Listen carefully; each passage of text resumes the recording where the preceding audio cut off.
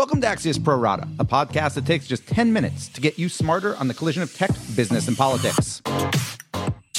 I'm Dan Primack. On today's show, the infrastructure deal is still dead, and what the end of Game of Thrones means for streaming TV services. But first, the war on vaping. So earlier this week, Senators Mitch McConnell and Tim Kaine introduced new legislation to raise the tobacco purchasing age from 18 to 21. It's something that's already the law in many states, but this would be a federal rule and is notable for several reasons. First, these guys don't agree on much of anything else. McConnell is the Republican Senate Majority Leader. Kaine was Hillary Clinton's running mate. Second, both senators are from states, Kentucky and Virginia, that grow a lot of tobacco. And for example, in Kentucky, the stuff is grown in 119 of the state's 120 counties. But McConnell and Kaine introduced the bill anyway, in part because of their concerns about the increase in vaping by teenagers, many of whom don't realize that certain popular vaping pods contain more nicotine than do typical cigarettes. Moreover, research has shown that non-smoker teens who vape are more likely to eventually take up traditional smoking than are non-smoking teens who don't vape.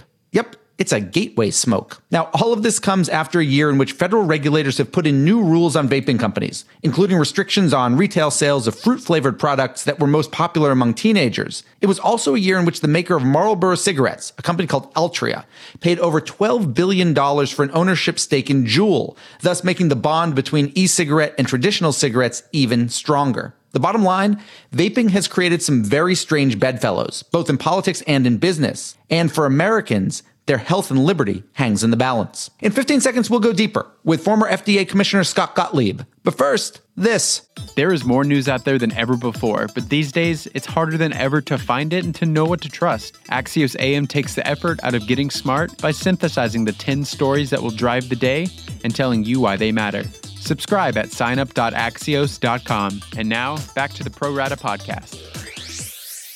We're joined now by Scott Gottlieb, who until this past April was commissioner of the U.S. Food and Drug Administration, and who yesterday announced he joined venture capital firm New Enterprise Associates to invest in bio-related startups. So Scott, at your last job, you got the most attention for your efforts to restrict the use of e-cigarettes by minors. But now you're a venture capitalist, and as you know, other VC firms help kind of fuel the growth of companies like Juul. So if you take off your FDA hat and put on your VC hat, are these companies good investments? I won't be investing in them. I don't think that the promise that we foresaw with the vaping products really has borne out. If you go back to the summer of 2017 when we announced our comprehensive policy with respect to the regulation of nicotine and combustible cigarettes, we really saw the non-combustible products, the electronic nicotine delivery systems like e-cigarettes, as a potential opportunity to help currently addicted adult smokers transition off of combustible products onto products that we know are less harmful, we believe are less harmful. And this was especially important at a time that we were seeking to regulate nicotine into combustible products to render them minimally non-addictive. We knew that there would be adults who still wanted to get access to satisfying levels of nicotine, and we knew that nicotine delivery existed on a continuum of risk, with the nicotine replacement therapies like the gums and patches being the lowest risk form of nicotine delivery, but also things like e-cigarettes being a potentially reduced harm way to get access to nicotine, especially for those who still wanted to inhale it. But, what we didn't foresee at the time was how quickly these would take off as really a cult fashion among young people and risk addicting a whole generation of kids on nicotine, some proportion of which we now know are going to migrate onto combustible products. So I think set against the backdrop of that youth epidemic, I don't think that these make as much sense as a public health tool anymore, especially when you're talking about the cartridge-based products. When you were running FDA, a lot of when these discussions were happening, when you rolled out that program last year, those new sets of regulations last year, it got portrayed, at least in the press, a lot as FDA versus Juul or Juul versus FDA, depending on how you looked at it. Behind the scenes, do you feel that Juul was an honest negotiating partner with you guys, or did you feel that it was adversarial? If you look back historically at Juul, they were clearly marketing their products in a way that was bleeding into the youth market and was appealing to kids. And whether it was deliberate or not, that was the net result. I mean, a lot of that youth use, I believe, was instigated by the way they were positioning their product in the marketplace. Now, they cleaned that up. They repositioned how they were portraying that product and targeted more of an adult population. But in some respects, it was too late. You already had addicted and gotten a whole generation of kids hooked on this product and interested in using this product. I think where we weren't really dealt with in a straight way was in some of the discussions with the big tobacco companies and the representations they were making about their e-cigarette products, where we had at least one large tobacco company telling us that they believe that the pod-based products and the flavored products in particular are one of the primary drivers of the youth addiction and the youth use of these products and the youth appeal of these products. And then they went out and made a major investment in Juul. So we're talking Altria here. We're talking Altria and Juul, and that certainly was inconsistent. I mean, what they were telling us, and not just privately, but publicly, they released the letter that they wrote to the agency publicly that they addressed to me. That was inconsistent with, I think, what they did from a business standpoint. I don't think we were dealt with in a completely honest fashion along the way. I think there must have been a lot of discussions and ideas going on behind the scenes with these companies that weren't being surfaced in their public discussions with us. Scott, there was a ruling after you left, but it relates to the time you were there. There was a judicial ruling that basically said that you guys had too slow walked a review of e-cigarette products. You called it recently a bad ruling. Can you explain why you think what the judge there did was bad and what is the pending outcome of this? Right. So remember, the deeming rule itself, the Tobacco Control Act was passed in 2009. It took the agency a little less than a decade to actually draft the deeming rule, and I was the one that implemented it. So 3 months after I arrived, I implemented the regulation that applied regulation to what we call the newly deemed products, which includes e-cigarettes, but also includes cigars.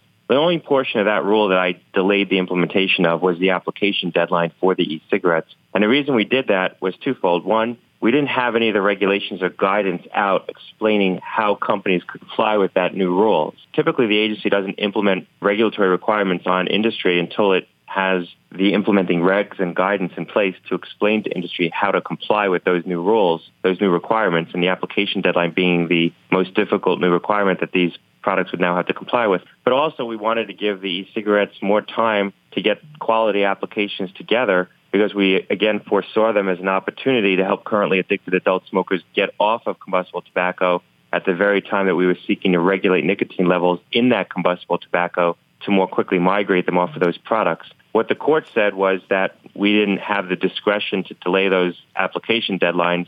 I think the court's probably wrong. I think that the precedent that would set would be, a challenge to the agency's authority, and I think eventually that court decision would be overturned if the agency appealed. Now, that said, if I was sitting at the agency right now, I'd be having a very intense debate about whether it's worth appealing that decision or whether I would use the court ruling as a way to more quickly implement where the agency was heading anyway when I left, which was to impose those application deadlines sooner as a result of all the youth use that we were seeing. Remember, the last thing that I did at the agency was get out a guidance document that sought to restrict access to the flavored products, but also require those applications to come in sooner. So we were moving in that direction anyway. Earlier this week, bipartisan bill in the Senate, Mitch McConnell of Kentucky and Tim Kaine of Virginia, introducing a bill to raise the federal minimum age for buying any sort of cigarette, whether traditional or e-cigarette, from 18 to 21. And lots of individual states already have it at 21. Do you support that? I absolutely do. I think that it would really help with respect to just the public health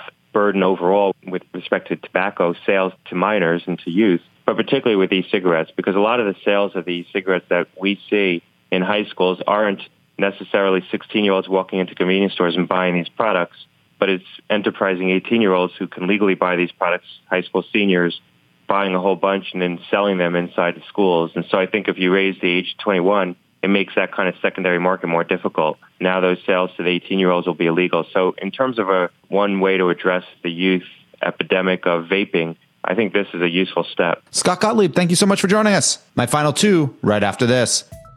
Axios chief technology correspondent Ina Fried shares breaking news and analysis on the most consequential companies and players in tech, from the Valley to DC. Subscribe to get smarter faster at signup.axios.com. And now, back to the Pro Rata podcast.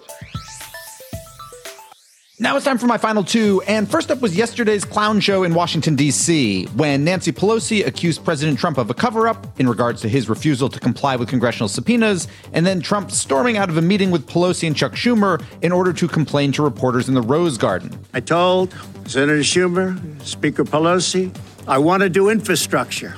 I want to do it more than you want to do it. But you know what? You can't do it under these circumstances. Why it matters beyond the ridiculousness of it and the bubbling constitutional crisis is that the meeting Trump left was supposed to be about infrastructure, or more specifically, how to pay for a $2 trillion upgrade to America's bridges, roads, airports, power grids, and other essential parts of our collective, nonpartisan lives. Any infrastructure deal was already a long shot, but Trump now says there is no shot if the investigations don't stop. Or, put another way, the infrastructure bill that never was will never be. And finally, an Axios Harris poll conducted after the Game of Thrones finale found that 16% of HBO subscribers plan to cancel their subscriptions now that the show is over. Moreover, other data shows that consumers are more than 30% likely to cancel any subscription streaming service after the show or series they're watching is ended, and that goes across age groups. In the tech world, this is called churn, and it's not at all what streaming services want.